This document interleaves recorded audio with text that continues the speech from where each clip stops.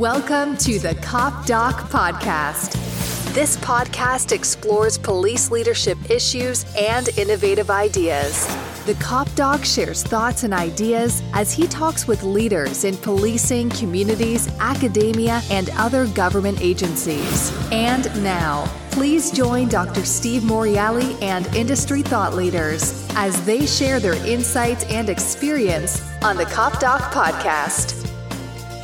Well, hello again, everybody. Steve Morreale coming to you from Boston, smoky Boston, I was just saying, because the smoke is coming down from Canada and the wildfires. But I have someone on the other side of the country, on the Pacific time zone, Dr. Obed Magny, and he is in Las Vegas today. Obed, how are you? Oh, I'm good, man. How are you doing, sir? I'm fine. Thank you so much for finally connecting. We've been on the phone off and on. I see some of the things that you've been doing. I think one way that we track others, unfortunately, in this world now is with LinkedIn. So I see some of the work you've been doing. I want to tell the listeners about you. I want you to tell us about yourself also. But I know that you've been at this. You're a former police officer for many years in Sacramento. You went back for a graduate and a doctoral credential, and you are now running Magny Leadership and doing some work in the policing field, right? Yes, sir. That's pretty good. Yeah. Right. That sounds about right. Yeah. So I think what's important, and I've talked to a number of your colleagues many years ago, and actually not so many years ago. I was speaking to a colleague the other day, and I said, wow, when I first broke in, I wish the LEADS program was in place because I would have applied in a heartbeat. But it was not. It came after I started back from policing and into academia. But you are a LEADS Scholar alum. And one of the things that I know that you were involved in was the development or the establishment of the American Society of Evidence-Based Policing. So talk about your trajectory, how you ended up leaving the police department, what kind of work you did there, and then what you're doing now. Yeah, let's see if I can make a 5-week story and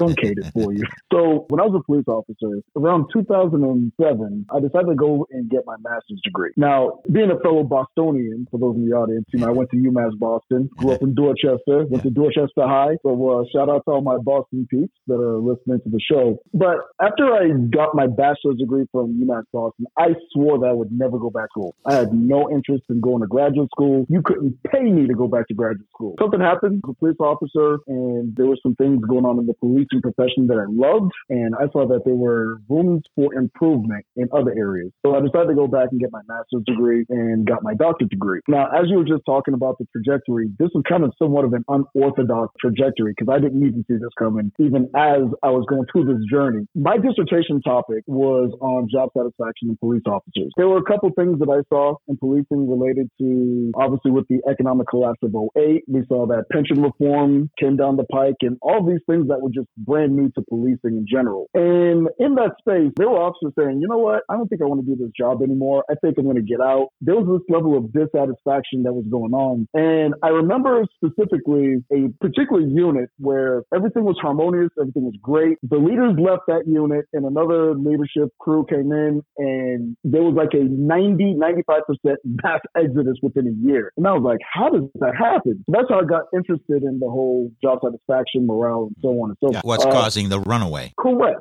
So I was seeing this firsthand and I was seeing some of this in the research. One of my colleagues, Dr. Renee Mitchell, shout out to Renee Mitchell. Yeah, I know. She was on the show a while back, yes. Yeah. And so, Renee and I worked together when we were at Site PD, and we would have many conversations about the opportunity for policing to improve in many respects related to research and so on. And we all know that policing is one of those aircraft carriers that when we talk about change, it's going to take a while for it to turn around. It's not going to happen right away. And one of the things about Dr. Renee Mitchell, myself, and other like-minded folks is that we were solutions-oriented. So if we couldn't find the solution, or if we couldn't get the solving of the problem done within our own respective agencies, because there were other people who were like-minded folks who worked for other departments, we decided, you know what, let's go ahead and create the American Society of Evidence-Based Police. Let's create an institution that's going to advocate and push for research being a foundation, because number one rule of research is do no harm. And obviously, we don't want to do any harm to the public, for those of us who work in public safety. So that's kind of how it started. So fast forward from there, the Lead Scholars Program was birthed at the National Institute of Justice. And I was fortunate enough to be one of the 10 people who are selected each year to be a lead scholar. And then it led into me being a policing fellow with the National Policing Institute, and so on and so forth. And now fast forward, here we are in 2023. The White House has officially recognized the American Society of Evidence-Based Policing as an institution. When you talk about police reforms, that should be looked to as a leader to being a part of that solution. And I just want to share this piece real quick. It was a whole bunch of cops from around the country saying, hey, we can do this better. What can we do to solve the problem? And we came together and, again, we helped create the American Society of Evidence-Based Policing. And here we are, not even 10 years out, the office at the highest level recognizes us as being very influential and being part of the solution in solving a lot of the issues that we have in police. As it should be. I'm very happy to say that I've been a member for a few years. I kicked myself in the behind for not showing up in Vegas this particular year because I think it's a wonderful organization. And I've been dealing with the Canadian Society, the Australian Society, Australian New Zealand Society. And so it is something that many people resist, but it is extremely important that much like evidence-based medicine, that we do evidence-based policing, that we have some proof. And as a professor, and I know you're an adjunct, when you're talking to students and people are uttering sometimes some crazy thoughts, you say, well, how can you prove that? Tell me whether or not it's anecdotal or it is actually grounded in research and some empirical study. It's ironic, too, your job satisfaction work that you did, that's what I did. I was doing transformational leadership, and whether transformational leadership styles invoke better work ethic and job satisfaction in mind many, many years ago. So there's some overlap there, which is terrific. And so you're an author, you're a writer, you're a researcher, you're a facilitator, and you're going around the country doing all kinds of things. Please don't take this wrong. I don't think you will. But for those of us who are pracademics, that's what I would constitute both of us, right? People who have done the work and earn an academic credential. So not quite academic, but a practical academic, if you will. So if that's the case, the last person I talked to was Jim O'Keefe. And again, is one of those guys, like you said, that said, I never saw myself as earning a doctorate. When school was over, I was done. I remember getting my master's degree and being on the police department and realizing I don't want to shake doors for the rest of my life. That's really what the turning point was. And then I must tell you, I hate to say that I got bored, but I was looking to the future like you were, I'm sure. And I remember trying so hard to find a program and some people saying to me, as they might have said to you, we're putting a cohort together. We've already got a cop. I was a federal agent. But I know in the back of my mind, it was always like, I don't know if I'm smart enough for this. And I don't know if you had that same feeling at first, that it's self-doubt. It's not that we're not smart by any means, but you think, me, the cop, is going to be going for a doctorate? And then you sit in the classroom and you realize, I could do this. Is that, I see you shake your head, but talk about that. I can tell you, I remember this like it was 15 minutes ago. My very first day, Matt Powers was the professor at Cal State Long Beach. Shout out to my Cal State Long Beach folks. I remember the first day I was sitting in his class and everybody's doing the introduction across the room and he starts talking and I'm like, I do not belong here. I am in way over my head. I was a C average student in high school. I graduated undergrad with a 2.01 GPA. The joke that I like to tell is that I majored in football and track and field when I was at UMass Boston, right? Because I had zero direction as far as like where I wanted to go in life. But here I am, first day, and I just remember within those first 15 minutes, I was like, I'm a fish out of water. I definitely don't belong here. And to your point, as I continue to take these classes and everything, I was like, you know what, this isn't so bad. And that's what it's like, right? Whenever you try something new, it's just awkward, it's clunky, it's like, do I really believe, should I be here? Like you said, the self-doubt, and sometimes when you think about the self-efficacy, right? You know, if you're a police officer, you're just that's the equivalent of a jock, but you're just an officer. You know, that smart stuff is for other people, it's not for you. And that took some getting over. Here I am 4.0 later with my master's, and then when I was getting my doctorate. So I did it 5 years in a row between my master's and my doctorate. Finished my dissertation before the coursework was over. Now, if you had told me at UMass Boston I was going to be doing that, I would have been like, there's not in this lifetime or the next lifetime. I know. But you know what? Anything, put your mind to it. And I know it sounds corny, but this is one of the things, and I know we'll get into it today, but purpose is everything, man. If you have purpose in life, if you have purpose in what you're doing, there's going to be obstacles, there's going to be barriers, but you're just going to crash right through those barriers, making those things happen. Yeah, that's a message. And I love what you're saying. It's interesting. There's two things that come to mind I just jotted down. Number one is that I remember calling a teacher who had kind of got me through a couple of high school classes, in some cases with a D-. And I'm ashamed to tell you, so I should not be sitting in a chair teaching teaching others, but it took me a little while to find myself. And I remember calling her probably 5 years ago. And I said to her, Jean, remember me? That I remember you, Steve. I just have to tell you, thank you for believing in me, for letting me get out of your class. I just finished my doctorate, and I wanted to thank you and let you know that whatever promise you saw in me, I didn't see, but ultimately it paid off. And so that's important. But that whole idea of purpose that you just said, and there's a reason that I think we're talking about this. And for the listeners, I don't want them to shut down. It's for people who are interested in continuing to learn, to be lifelong learners, which I think you and I are. But I remember talking to an old boss probably 2 months ago, and he was one of my favorite bosses. And it's a story I tell in many trainings. And that is that he believed in me, and he basically pointed me in the direction and let me go and let me flourish and let me make things happen. He allowed me to use my creative juices, but I walked away from him. He's 90 years old right now. And we were in his company and with his wife. He drove from Charleston, from up near Myrtle Beach to Charleston to meet us with his wife. And I went away and I came back and they were talking, and my wife and he had sort of a shit-eating grin on their face. And I said, what are you talking about? And he said, I just told Kathy, don't let Steve retire. He has to have a purpose. He has to have something to do or he'll shrink or die on the vine. And so that's exactly where I'm at. I'm at the twilight of my career, but I still have so many things I want to do. Writing a book, doing training, and doing the podcast. And your head is shaking. You look like one of those dogs on the back of an old car. but react to that, Obed.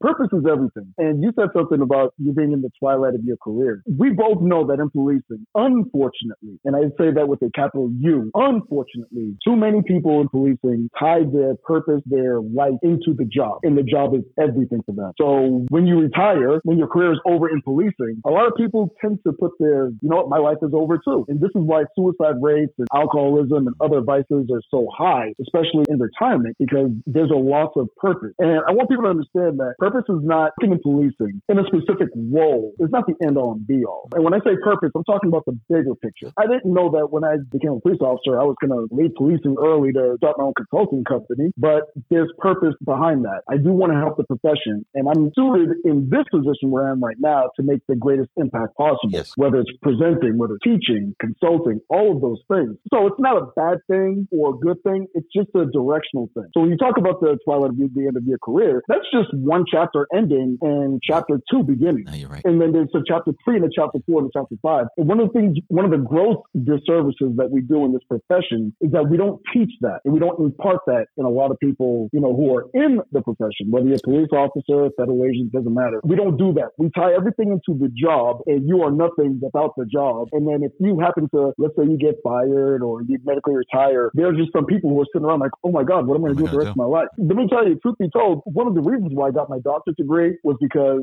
that hit me. I said to myself, this isn't one of these 9 to 5, I'm a banker, I'm just going to go in, and I know that at 5 I'm getting off on time and I get the weekends off. That's not how this works. You and I both know there have been many people who've been hurt, unfortunately many who've been killed. But I said to myself, if I ever got hurt, what would my transition What's your fallback? Yeah. Right. And you know what? Truth be told, I don't like the word fallback. This is a personal This is not a fallback. Yeah, you understand. Right. Yeah. And I know what you mean. I know it's just semantics. But it's just like, hey, if I'm no longer a police officer today, what am I doing? Yeah, what's next? I know that right. And now for me, I know I love to teach. I love to mentor. I love to help others. I love to help organizations thrive and so on. So I just started making it a point in the event that day ever does come. And I knew the day was going to come. I mean, everybody's looking forward to retirement. But if that retirement day ends up being a lot sooner than expected, I'm in a better place to put myself to succeed. And again, everybody's got a different path. There is no one right way to do this. There are many, many, many avenues. And I'm not even by any stretch of the imagination saying, do exactly what I did and you'll get there. Everybody's got their own path. Well, that's interesting too, because it seems to me that when we went back to school at a late age, it was more meaningful to us because we had experience that we could tie and apply to the lessons being given. And again, I have a series of students that I work with, some of whom know these 4+1 programs. And here you are, today you're a senior, you're still a senior, you're going to start your master's degree, but you have no life experience. And so it's much different. It makes it a little easier. And I know that those students learn from people who have experience, not just from me. I think that's important. So non-traditional students and being in class as a non-traditional student is important. But I want to ask this. So many people will reach out to me and say, Steve, I'm thinking of working on my doctorate. And so I'll actually call them and I'll say, okay, why? What do you want to do with it? If you are thinking that the doctorate itself is going to earn you a teaching position, you're woefully wrong because there's not as many positions available. You can certainly become an adjunct. You could do that with a master's degree, but just understand the time and energy it takes and the money it takes to get a doctorate and make sure that you understand why you're doing it. You're shaking your head. Your thoughts on that? Absolutely. I mean, for those who are in the research world, it is nothing to hear about students with their PhDs fighting for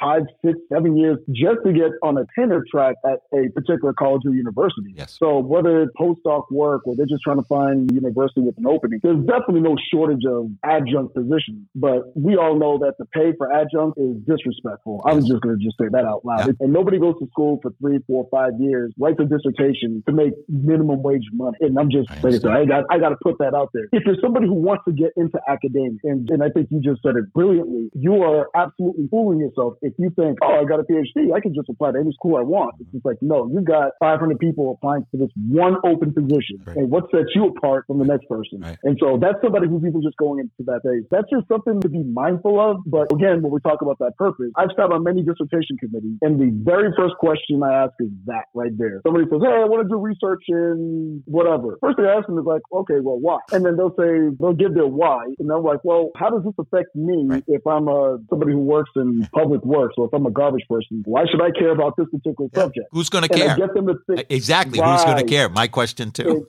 Exactly. So and then that's where you get them to think more globally about how, you know what, this affects this, which can affect you this way. And, you know. So we're talking to Dr. Obed Magny. He's in Las Vegas today. Obed is a Bostonian who is now out in Vegas and doing a number of facilitating and consulting work with police agencies and other agencies. And we came upon each other because of his work with American Society of Evidence-Based Policing. Let's talk about the issue of race in policing. Is it really as bad as it seems? Are all police officers racist? Are all agencies racist? How do we deal with implicit bias and all of the things that are going on that are tearing our society apart? What's your take? And what people may not know is that you are a man of color, and a handsome man of color, I might say.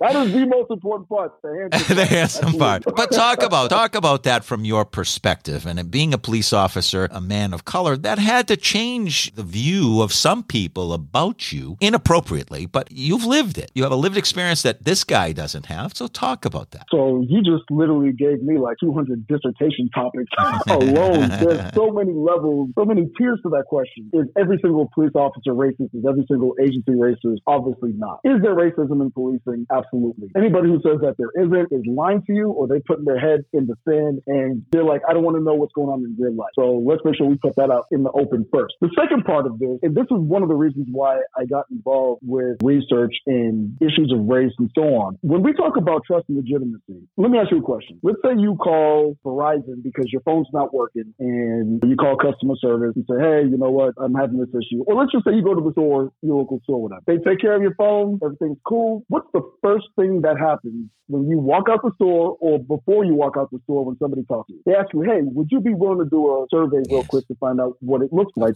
So did we treat you right, et cetera, et cetera. It doesn't matter if it's Angie's List or any other service that you take a part of where you're looking for service. They're always saying, hey, what did we do well? If we didn't fulfill our requirements, hey, what could we have done better? Yeah. When we have issues related to race in this country and policing, far too often leaders in policing ignore those disenfranchised groups, or at least give the optics that they're not paying attention to them. And then it gets to the point where when something blows up, oh, hey, we need to connect with the community. Well, it's like, that's not how you establish trust. You don't wait for a crisis. Right. To say, No. The relationship should be initiated before, not after. Correct. After a problem. Correct. Yeah. Correct. And I know we're going to get into this when we talk about the 54th Mile Policing Project, because that's directly tied to what you just asked. You put in the sweat equity on the front end, so that when something does inevitably happen, that trust is there to help you manage through the crisis. It's no different than if you're in a relationship with a spouse or with a loved one. When something goes awry, you don't just say, screw you, I'm just going to pretend like I don't know you anymore and just go about your life. That's not how that works. If you're with your spouse and let's say you guys have a fight about whatever or blow up about whatever, you work through that for a better outcome so that you can avoid that situation on the back end. And far too often in policing, we don't pay enough attention to disenfranchised groups, Black folks in in particular, Black communities in particular in this country. And we tend to over-police. We're not working in partnership with them. And that's what leads to a lot of distrust. And we all know about the war on drugs, where we tried that public safety approach. I'm an old DEA agent, so I know. And I know the crack issue. Yeah. I do very well. Right. And we know what that led to. It led to the breakup of the Black family. We know that. And people are like, we don't trust the police. And somebody who's worked in investigations like yourself, how do you get crime solved? You got to have cooperation with the community. So if the community doesn't trust you, you don't have a partnership there, that's going to be a hindrance. That's how I wanted to address that, answer the question that way. And so when we talk about trust and legitimacy, it has to be done on the front end. And I'm going to use the words of a wise friend of mine. He said, building trust is like building a sandcastle one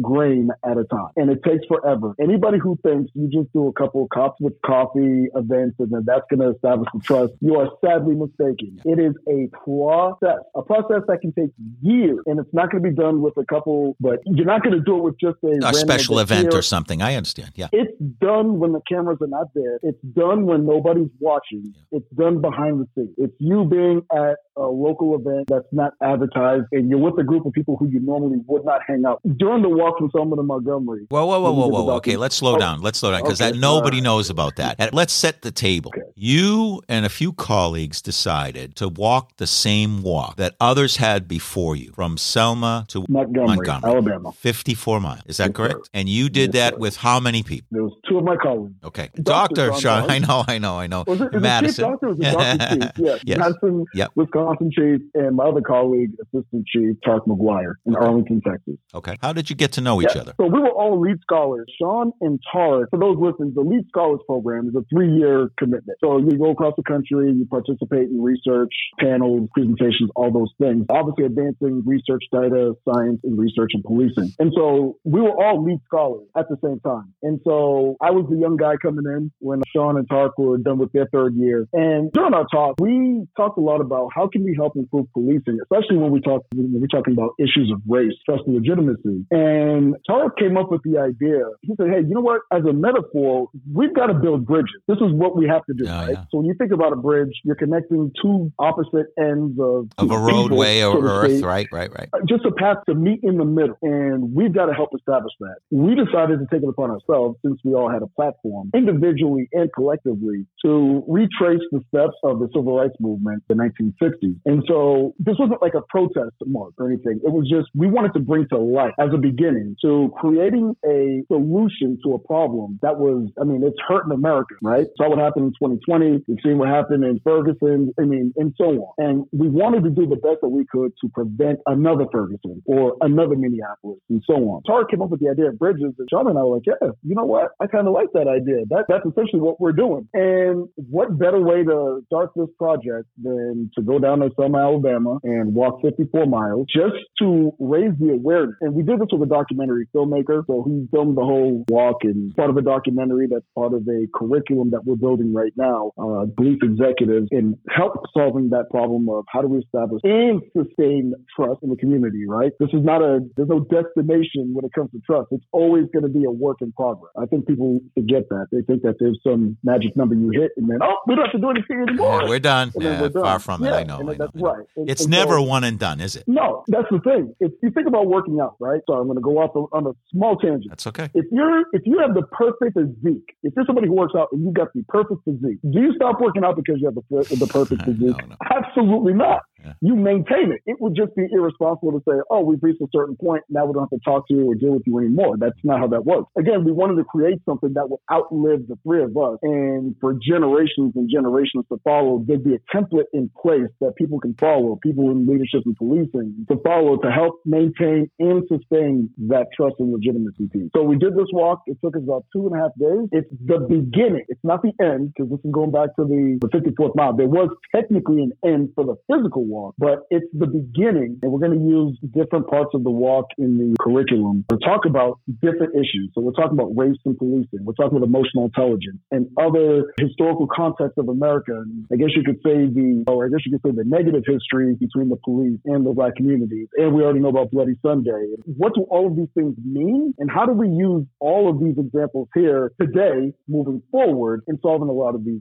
issues? Well, we're talking to Obed Magny, and he is in Los Las Vegas, and we're just beginning to talk about the 54 miles and a documentary. Is it available? Not yet. It's not up for public consumption as of yet. Okay. Again, the thing is that for us, and this is going back to what we talked about with The Purpose, right? We didn't want to create a film and then put it on Hulu or Netflix and everybody watches it. Oh, this was a great film. That's great. And then everybody forgets about it. No. In other words, you want that to be the starting point to curriculum and to thinking and all that. Well, it's interesting because I've talked to so many people on the podcast, and one of them indicated was Bill Bratton, who said police have to understand the history of their agency because police were misused in the past. And grandparents or great-grandparents were harassed and sometimes beaten by police, and they hold that historical perspective, and that seeps through a family, right? It really does. And so we have to understand what our predecessors did to others oppressed, and then help build the bridges that you're talking about to say, I'm not that way. I don't want to be that way. I want to understand your lived experience. I want to listen to you. I want you to listen to me. I want us to better understand each other. But that's a really difficult thing. You have to start somewhere, but that's tough to do. It is. And one of the things that we do, not just the three of us, but you look at the great leaders in this world, love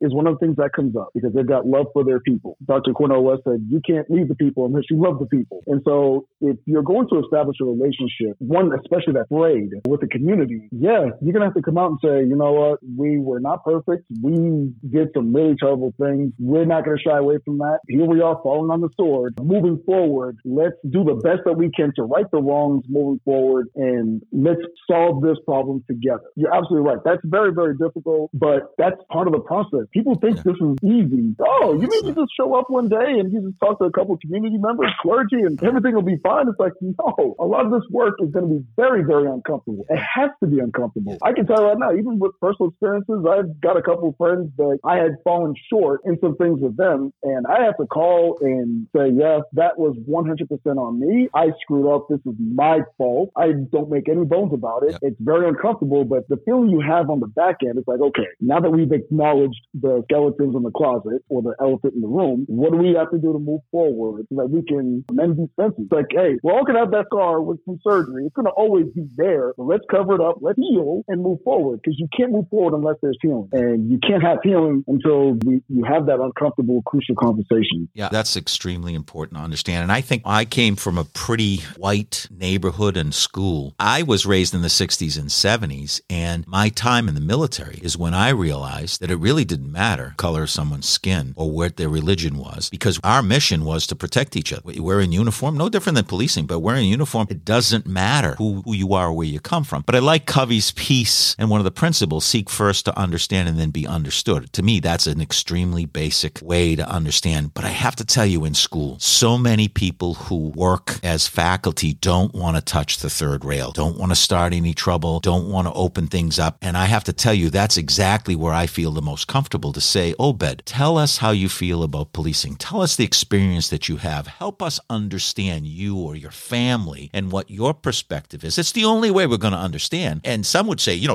don't call me out just because I'm a black man. Well, I'm not doing that. I'm trying to help everybody understand what we've all gone through so that we can take our friggin' blinders off and understand each other. And you're shaking your head. Again, this is touchy stuff, but I think it's so important to talk about. So the reason I'm shaking my head is I get that it's touchy stuff. I'm very comfortable, extremely comfortable in this space for several reasons, because there's a research component in this, there's a real life component in this, and it's nuanced, but it doesn't have to be accusatory. It doesn't have to have a negative connotation. So here's what I'm going with this. I always make it a point to model behavior. I don't want to just be the guy that says, hey, do this because I said so. You're going to see it happen, and then you're going to say, well, he's about that life. He does this. So the uncomfortable piece, it's the stages that where it's like, hey, it's comfortable where everybody can speak their truth without judgment. When it's established from the front end and people can feel comfortable, you're going to be much better off than, hey, we're going to get together and then we're just going to, with zero contact, and we're just going to start. What happens is you have to set the ground rules, and you have to build a rapport, and I'm talking about talking with a group, and we have to say, here's what we're trying to accomplish. We're trying to understand each other better. Correct. And so with emotional intelligence, it's managing your emotions as they happen to you, recognizing and managing the emotions of others. So I've had calls for service where somebody would MS me up and down for like 15 minutes and everything. In the back of my mind, I'm like, this person's hurting and they're just venting. They just want to be heard. And I don't see it as threatening. I just let them speak state their piece, acknowledge their hurt, and then move forward from there. Whereas somebody else may not be aware of that. They're just like, hey, this person's trying to be threatening, and then it becomes a use of force, or it becomes a hands-on situation, a less than ideal situation. And so let's just put it out there. We don't teach this stuff in policing enough. We only do 3.21% worth of interpersonal skills in an average 6-month academy. So out of 650 hours, we're only spending 20. Now, we all know that 99% of the work in policing, especially if you're an officer, is you're in the people business. You're dealing with people who are probably having a bad day. And you should be equipped, just like with handcuffs, batons, pepper spray. You should be equipped with emotional intelligence skills to deal with people who might pose a threat to you. And really, they're just venting and they're just talking out loud. There's some cultures where people use their hands. That's not meant to be threatening. There's some cultures where not making eye contact is a sign of respect and not being deceiving. So there's layers to this, and knowing, learning, and understanding these things are important. We don't do it enough in policing, and that's why you see a lot of issues, or you do see a lot of videos where some people are like, hey, why did he take it, or why did she take it to the next level when it didn't even warrant that? Right. But now you're gambling, no pun intended, because I'm in Vegas, with the hopes that the person, the officer, the individual officer, or even the citizen, whoever, you're hoping that they understand versus do they have the skills to understand those dynamics? Right. So when you're in that room and it's established on the front end, like, hey, we're going to have some uncomfortable conversation. We know it's going to happen. It's not meant to be personal. This is part of the process. This is the crucible that we have to go through in order to be better on the back end. Right. That's why the Marines do it. That's why there's Hell Week and Navy SEAL training and so on and so forth. There has to be the crucible to understand collectively together without judgment and address the issues that got us to this point in the first place, and move forward. No one is sitting here saying, hey, see, this is your fault specifically, but we have these issues here going on tomorrow. We know that wearing the uniform is a low-hanging fruit, because when you're wearing the uniform, you represent the government. Easy picking. So you have to understand, you're just showing up breathing in a uniform, whether you're white, black, whoever. Some people are going to feel a certain type of way. As long as you understand that and you're not taking that personal, you're already in a much better spot to deal with whatever situation that you're dealing with. So we don't do it enough in policing. There are many opportunities for this that unfortunately never take place because there are some people who are uncomfortable with the fact that, hey, this is going to be messy. I've never had to deal with this. I would rather not deal with it. And this is one of the reasons why the 54th Mile Policing Project is going to address this issue. That's great. So we've been talking with Obed Magny, Dr. Obed Magny, and is in Las Vegas. He is an adjunct instructor, a former Sacramento police officer, very active as a lead scholar for NIJ, and is active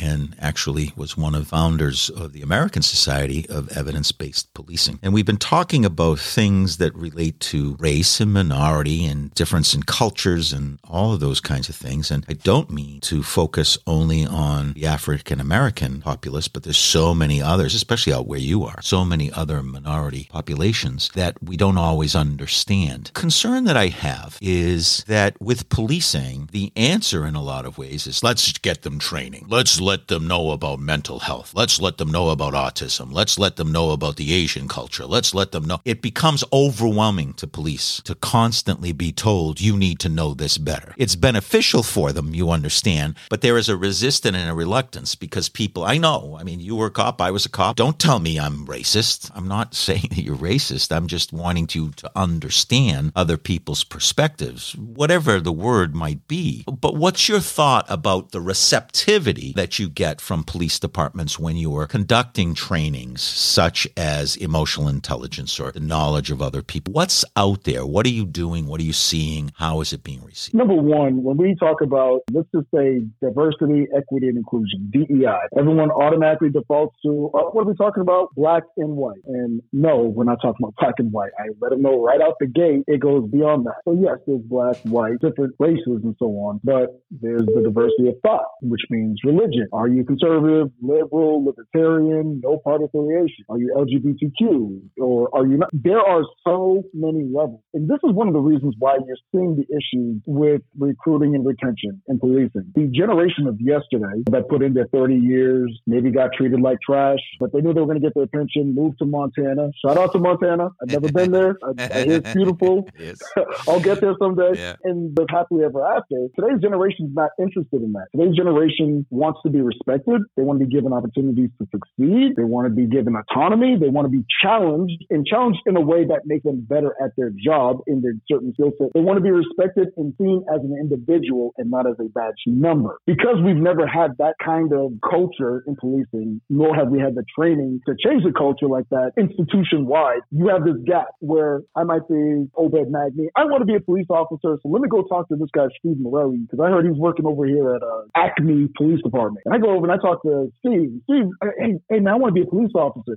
Is Acme a good place to work in? If you say, man, don't come here, man, this place is... It sucks. Well, let me tell you something. It sucks. If you suck on... Yeah, and so don't even come here. So am I, as a recruit, going to go work for Acme? The answer is no. Second part to that, and I'm glad you asked that question, because again, all this is related to the retention issues that we have going on in policing right now. I'm going to give you a specific story about two people. I'm not going to mention what their agencies are, but they're both on the East Coast. I know two individuals with doctorate degrees who are now finalists for chief jobs across the country. Again, not going to say where, because of the value that they bring. Their respective organizations have ignored them, have not given them the opportunities to succeed. For those in the audience who are in a position to hire and recruit, I want you guys to listen to me very, very carefully, okay? Those two stories are not unique. I know people who have been in other agencies, smaller agencies, who had value and their organizations ignored them, and now they're at another agency with $1 billion budget, and they're absolutely thriving. In many respects, there's a lot of pockets around the country where people are saying, hey, you know what? This whole thing about the progressive, you have to be an officer before, then you have your sergeant, then you have to be a lieutenant, and you have to work in these units. People are starting to say, we don't even see the value in that. If somebody at an officer level or somebody at a sergeant level, I'm just using those two ranks as an example, if they can come in here in a leadership position and provide value to the organization, can we get you here yesterday? This is starting to happen right now in this retention recruiting war, if you want to call it that. Yeah. Me being a big fan of college sports, this is where we're at. And so when you have today's generation saying, hey, I have value that I can bring to your organization, and the organization says, yeah, screw your values, we don't care about that. What you need to do is hit the streets because these calls are pending. When that happens, that employee, today's generation, the millennials, the Gen X, Gen Y, the Alpha, they're like, oh, is this what I'll tell you what, check this out. Here's my resignation paper. I'm out of here. Bye. And so that's the rift. You got the generational rift of the old guard wrestling with the new guard, where the new guard is saying, we don't care. Not to say that they don't care about money. Money's obviously important. If you're being paid your market worth, you're good. Because we all know in the Bay Area, people are like astonished when they hear, what? They're paying $170,000 a year. I'm like, if you're in the San Francisco area, $170,000 a year is like not even a drop in the bucket. Now, if you're in Wyoming or something, that might count. That's a different story. But going back to your original question with the DEI part, or with the what I'm saying in these trainings is, there is literally a lack of recognition of the talent that people have in their own organization. And you just have other agencies who are savvy enough just over here poaching. And so if you're a leader of an organization, you're a police chief, even if you're a lieutenant, it doesn't even matter if you're mid-level manager. If you've got somebody who's got talent and you're not overtly, I want you to make sure you guys listen to the words that are coming out of my mouth. Overtly trying to cultivate and make sure that person is in the best position to succeed, not just from their own right, but for the organizational standpoint, you are literally the problem in this retention issue. So if you've got somebody in your department who's got a law degree and they passed the bar and they're still working patrol and there's no in-house counsel, or you haven't created that position, even if it's an auxiliary position, you're going to fall behind. Yeah, you're underutilizing a person's talent. And I think that's a really important thing. Identifying leadership potential is extremely important. And I think that for so many leaders, and I do so much training, your job, one of my favorite sayings now is leadership. It's all on you, but it's not about you. It's about your people. It's about developing others. It's about developing and sustaining the organization by creating opportunities to tap into the intellectual curiosity people have and let them come up with ideas on how to improve the organization, how to improve service delivery, how to improve relationships. That's extremely important. What say you? The research is overwhelming on it. Here I'm telling you anecdotally, there's a frontline supervisor and an officer who are finalists for chief jobs across the country.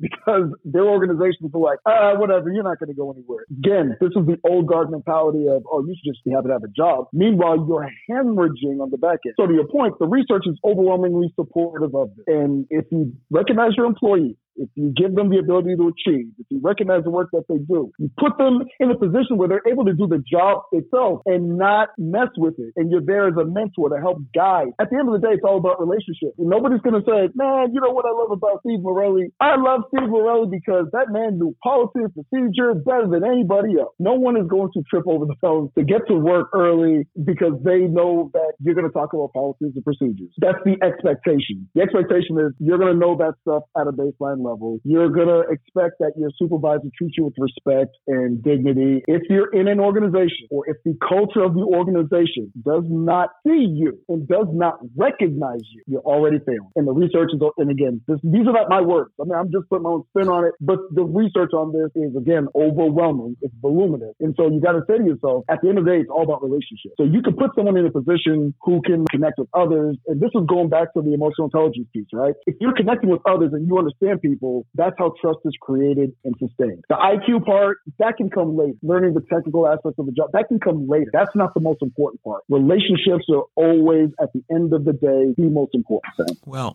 I'm thinking about this. I think there are some people who would listen to this podcast and listen to you and I, know you and I, or the people that we have a tendency to gravitate to. And those are the people who have promise. Those are the people who have new ideas, who challenge the system, who question them. And some people get aggravated when we ask questions. Well, why do we do it this way? And what about that? Have you thought about this? They see those people, like me or like you at times, as a threat, as opposed to saying, these are people with promise. Let's listen. That's that protectionism of many people who are in positions of power in policing, who want to keep it very close to the vest because they want to retain their job and they don't want to let anybody else in. I'm seeing you shake your head, but I think that day has come and has to go where you realize and utilize the people for the benefit of the organization. This is why I'm such a proponent of coaching in policing. That, what you just shared, is always at the forefront. If you were a potential client and you said, hey, listen, I'm running this organization and we're falling short ABC through X, Y, and Z. And so I'm saying to you, okay, before I take you on as a client, I want to know a little bit about you, what you're looking forward, what you want to accomplish, et cetera, et cetera. So I'm going to ask, let's just make up a scenario right now. So let's say that your protectionism is, there's some people in your organization that have a skill set related to law and we'll just say psychology. So I'm asking you, Chief Morelli, you have a recruiting and retention problem, and we've identified that some of it has to do with you not recognizing your employees. What would it look like if you were fully staffed? You would say, oh man, it'd be great. How would that help you be great? Well, I wouldn't spend as much time working on this budget. I wouldn't be spending as much time on scheduling, et cetera. Okay, but all of that free time, what would that help you accomplish? Oh, well, maybe I can spend more time with community members and attend more meetings. So when we literally write this out, it becomes hey, wait a minute, me helping them is going to make them look like a superstar, and it makes me look like a superstar because now my city council is like, hey, wait a minute, now we can do A, B, C, X, Y, and Z. Bellevue, Nebraska, Chief Clary, shout out to Chief Clary, does not have a recruiting and retention problem. He's fully staffed. In fact, he's looking to add more FTE positions simply, and he's a lead scholar, because of the same things that we're talking about here on this podcast. He's just one of those guys who just goes out there and just does it. He literally says, okay, who are my best people in what, and who's got skills, who in my department has a skill set that is unorthodox, and how can we utilize that to help it? So what happens is when people say, hey, you know what, tell me about that organization. If your average frontline employee is like, man, this is the best place on earth because if you got a skill set, they're going to want you to do ABC. Yeah. The military does this, by the way. They do. The military already does this. You got a skill set in something? Yeah. Oh, in basic training? Best believe we're going to put you in that position, whether it's flying drones or IT, whatever that is, we're going to put you in that position tomorrow. And that's something that we got to move towards in policing. And if you don't, you're going to fall behind. This is why, again, I will overtly say this. You cannot be a leader in policing and not have a coach. Yes, you have to pay money for a coach, but the return on investment, again, these are not my words. You're to look this up on your own. The return on investment is somewhere in like the hundreds. Whatever it is that you spend on the front end, you get quadruple on the back end. So that is from a fiscal standpoint, from an operations standpoint, whether it's from a leadership vacuum standpoint, succession planning, recruiting, retention, all of these things. Yeah. This is a normal thing in the private sector. It is normal Yes, it is. Normal. Mid-level managers, all the way up to the CEOs, everybody's got a coach. And if you want a trusted advisor, coaching is the proactive side. The trusted advisor is on the reactive side. So again, you said it earlier in the podcast, in policing, we're talking about public safety. We're talking about lives being in the balance, officer safety and public safety and so on and so forth. If there's a crisis that takes place or something that's afoot, do you have someone who's objective, somebody who's got no agenda, who can give you some sound advice, but somebody who knows enough about the game, I'm talking about policing, right, to give you some sound advice and say, hey, let's look at this holistically. Here's some of the pros, here's some of the cons. You know, if you go in this route, these things can happen. If you go this route, these things can happen. I think based on my experience training, you know, me working in not just operations, but being in professional standards, working in policies, and I was on our union board for 3 years, so I've seen what labor looks like inside and out, and all the work that I'm doing at the federal level. You know, it's just, do you have somebody who can give you that advice? And it's almost criminal, and I don't use that word lightly, but it's almost criminal that the overwhelming majority of leaders don't even have a trusted advisor. So that's something that I'm also pushing for and advocating. I think that's important. And part of what your role is, and when I've been called in to coach police chiefs, I find that one of the things that you're doing, let me say this, in a lot of ways, and this is going to ruffle some feathers perhaps, it is like going to a psychiatrist or a psychologist who is never going to give you the answer, but is always going to ask the questions. And it's when you ask those pointed questions that people reflect and sometimes get caught short. Well, I've never really thought of it. Okay, well, why don't you think about that? Why don't we reconvene the next time? Tell me what you're thinking about. So sometimes what you're doing is leading through questions, leading the thoughts through questions. And I think that's really important. It's not something that police chiefs, police deputy chiefs should be afraid of, but should be looking for, so that they are not looking for sage advice from within the organization, but from outside the organization. Go ahead. The first pillar of emotional intelligence is self-awareness. The first thing we talked about with the 54th Mile Policing Project is that journey of self-discovery. Giving you the answer, yeah, that'd be one thing, but have you thought it through? Have you looked at the pros and cons? Maybe there's some biases that you may not be aware of. And how does that come out? It comes out through a coaching process or through the trusted advisor process. It's going to vary from agency to agency. You might have one agency where the issues might have to do with the mid-level management. You might have another issue with another agency where the issues really might have to do more with equipment or with the game room. I'll tell you, I mean, one agency that I know of, this is why it's so important to have state interviews. And I don't know if the audience are familiar with state interviews, but everybody does an exit interview, right? And this is exit interviews inherently are just bad. It's too late. It's kind of too late. Right.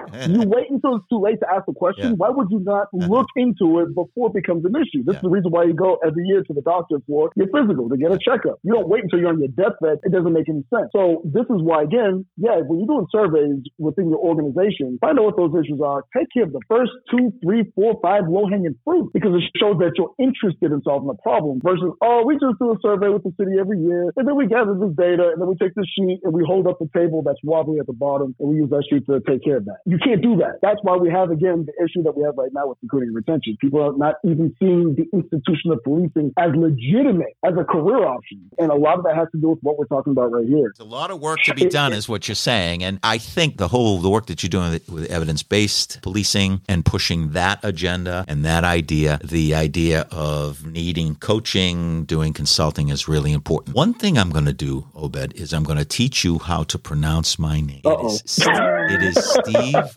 Morielli. Morielli is the Italian way. It doesn't matter to me what you call me as long as you call me Steve. I'm okay.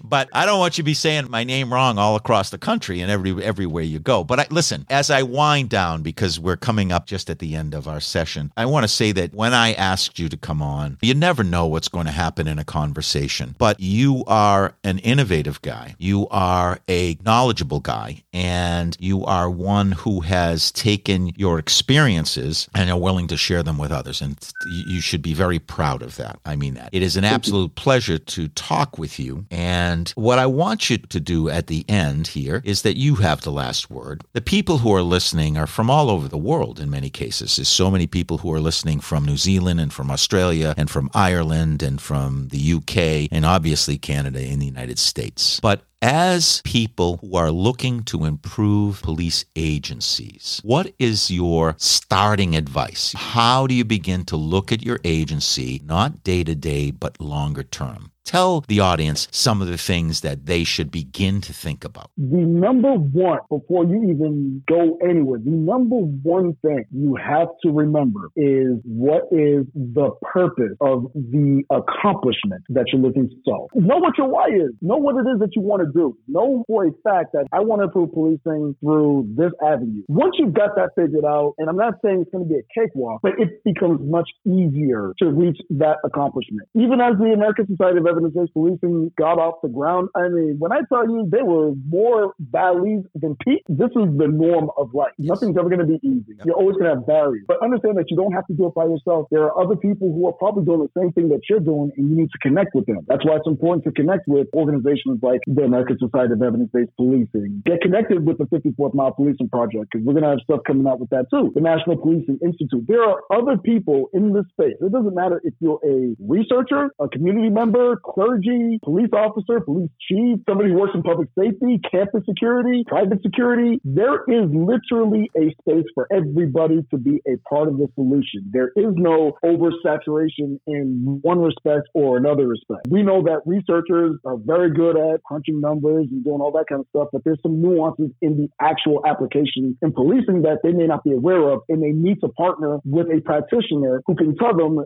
show them, for example, those Mel Gibson movies where they're jumping sideways and shooting people in the pinky. That's not real life. That doesn't happen. That's a movie. Yeah. And then there's the other aspect. There's some things that can inform policing and better ways of policing, increasing public safety and officer safety. That's backed by research. So that's why partnerships are very, very important. Whatever it is that you want to do, whatever avenue you want to get into, you don't have to do it by yourself. Find the why first, and then partner with others who are like-minded folks. And once you start connecting and networking, going to these conferences, you'll start realizing, oh, there are better ways I can approach this perspective or that perspective. Hire a coach, somebody who might be able to help you individually navigate these waters. That's what a lot of people do, especially in business, who want to be successful. They hire somebody who knows what it is that needs to be done and what that nomenclature looks like. And you want somebody to help guide you through that process. Part of what we're talking about is that you really have to take a step back and then take the first step. Correct. It requires a lot of self-reflection, and that's really very, very important. And sometimes I've walked into so many organizations and started talking to people. You'd ask a question and you'd get this blank look like, I've never been asked that question. I've never thought of it that way. So it's very valuable for somebody who's been around to be able to come in and pose some questions and to get you thinking in a different dimension, which can be very valuable both to you and to the organization. And I think we all have to realize we can't do it. And there is the line. That's where a coach comes in, or that's where a consultant comes in. That's where training comes in. That's where facilitation or a focus group comes in. Can be very valuable. So Obed, thank you for hanging in there with me today. Well, thank you, Dr. Morielli. I apologize for butchering your name. See how it is? I just fell on the sword. I just screwed your name and butchered your name. And for somebody who's got a weird first name, you think I'd know better, So now I'm never going to forget Morielli. I'm going to throw the Italian part. Morielli. See, I just screwed that up again. No. You can say it. It's closer than it was before. I've got Morelli, don't worry. It doesn't matter. It doesn't matter. You know who I am, and you know how to reach me, and I know how to reach you. But thank you for your time, for your energy. I wish you the best of luck. How can people reach you? So on social media, Twitter, Instagram, TikTok, at Dr. Obed Magny. That's DrObedMagny. You can also email me at info@magnyleadership.com or obed@magnyleadership.com. I'm on LinkedIn, so I'm very active on LinkedIn. So you can reach out to me that way too. There's all kinds of ways. And when you just put in Obed, there has to be only a few that come up, right? There's a heavyweight boxer named Obed Sullivan. I know that much. Okay. And there's somebody who has the same last name. Magny. He's a UFC fighter. Yeah. So there's only one of me. There ain't too many of me. Like you said, very few handsome brothers like myself. We have to make sure we put that out. Thanks for the great conversation. I'm kidding. And I wish you the best of luck. So that's another episode of the Cop Doc Podcast. I'm Steve Morielli coming to you from Boston. We just finished with Obed Magny, and he's in Las Vegas. So thank you so much for listening. Appreciate you passing the podcast on to friends if you get anything out of it. And let me know if there's anything that you want to hear about or talk about, or if you've got some suggestions of people I should talk to or making changes and innovations in policing. Thanks so much. See you on the next episode. Thanks for listening to the Cop Doc Podcast with Dr. Steve Morielli. Steve is a retired law enforcement practitioner and manager turned academic and scholar from Worcester State University. Please tune into the Cop Doc podcast for regular episodes of interviews with thought leaders in policing.